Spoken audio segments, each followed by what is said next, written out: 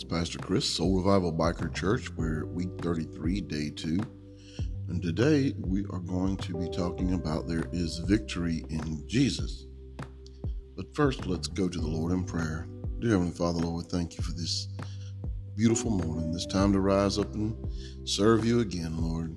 Another day to seek your will. And Lord, we just thank you for all that you do in our lives and the many blessings, for the roofs over our head, Lord, for the food in our stomach, Lord, the simple things that we need to survive, the needs that you meet daily. We just thank you for that. It's in Jesus Christ's name we pray. Amen. So we're going to read Romans 7:22 through 25 today. And it says, I delight in the law of God according to the inward man, but I see another law in members, warning against the law of my mind and bringing me into captivity to the law of sin which is in my members. O wretched man I am, who will deliver me from this body of death? I thank God through Jesus Christ our Lord. Paul had a beautiful way of writing. He had a beautiful way of putting things in perspective. But being honest, what do you think about most often? Do you think about all that you are and all that you have in the Lord Jesus Christ? Do you think about that ever? He has saved us, you know.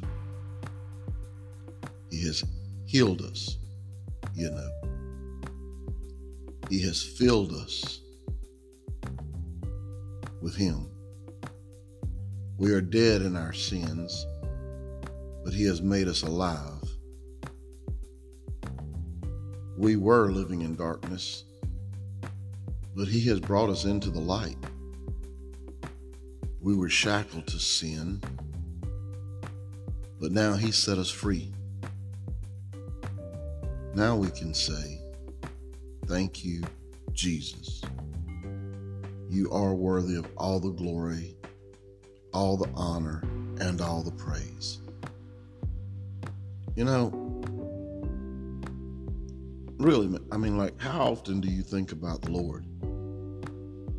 You know, as we move toward Jesus, we move away from our sin.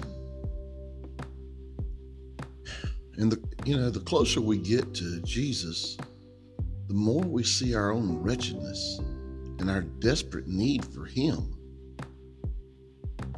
Our self-determination and willpower are worthless. Living the Christian life and just overcoming sin and desires, it's not just hard, it's impossible. Our worthless selves, our willpower is just worthless. Living the Christian life and overcoming sinful desires, it is impossible. It's impossible for us, that is. We need Jesus. We need His life and power to flow through us. We need an exchanged life. Trading our limping, sin-crippled life for His limitless power. You know, the Apostle Paul was thinking about this when he wrote Galatians 2:20. I have been crucified with Christ. It is no longer I who live, but Christ lives in me. And in the life which I now live in the flesh, I live by faith in the Son of God, who loved me and gave Himself for me. We lose sight of that so much. I think today, think about the Lord and give Him thanks for being the sole provider for your victory in the spiritual battle. We're more than just conquerors through Jesus, who loved us. Romans 8:37. Guys, you can't do it on your own. We just can't. We cannot do this on our own. We were born to fail because we were born in sin. We have got to keep our focus on God at all times. Like I said, you cannot ride the fence. The devil owns the fence. Even if you're looking over the fence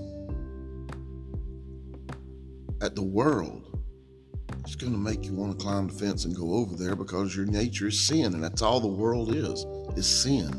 It's all society is sin.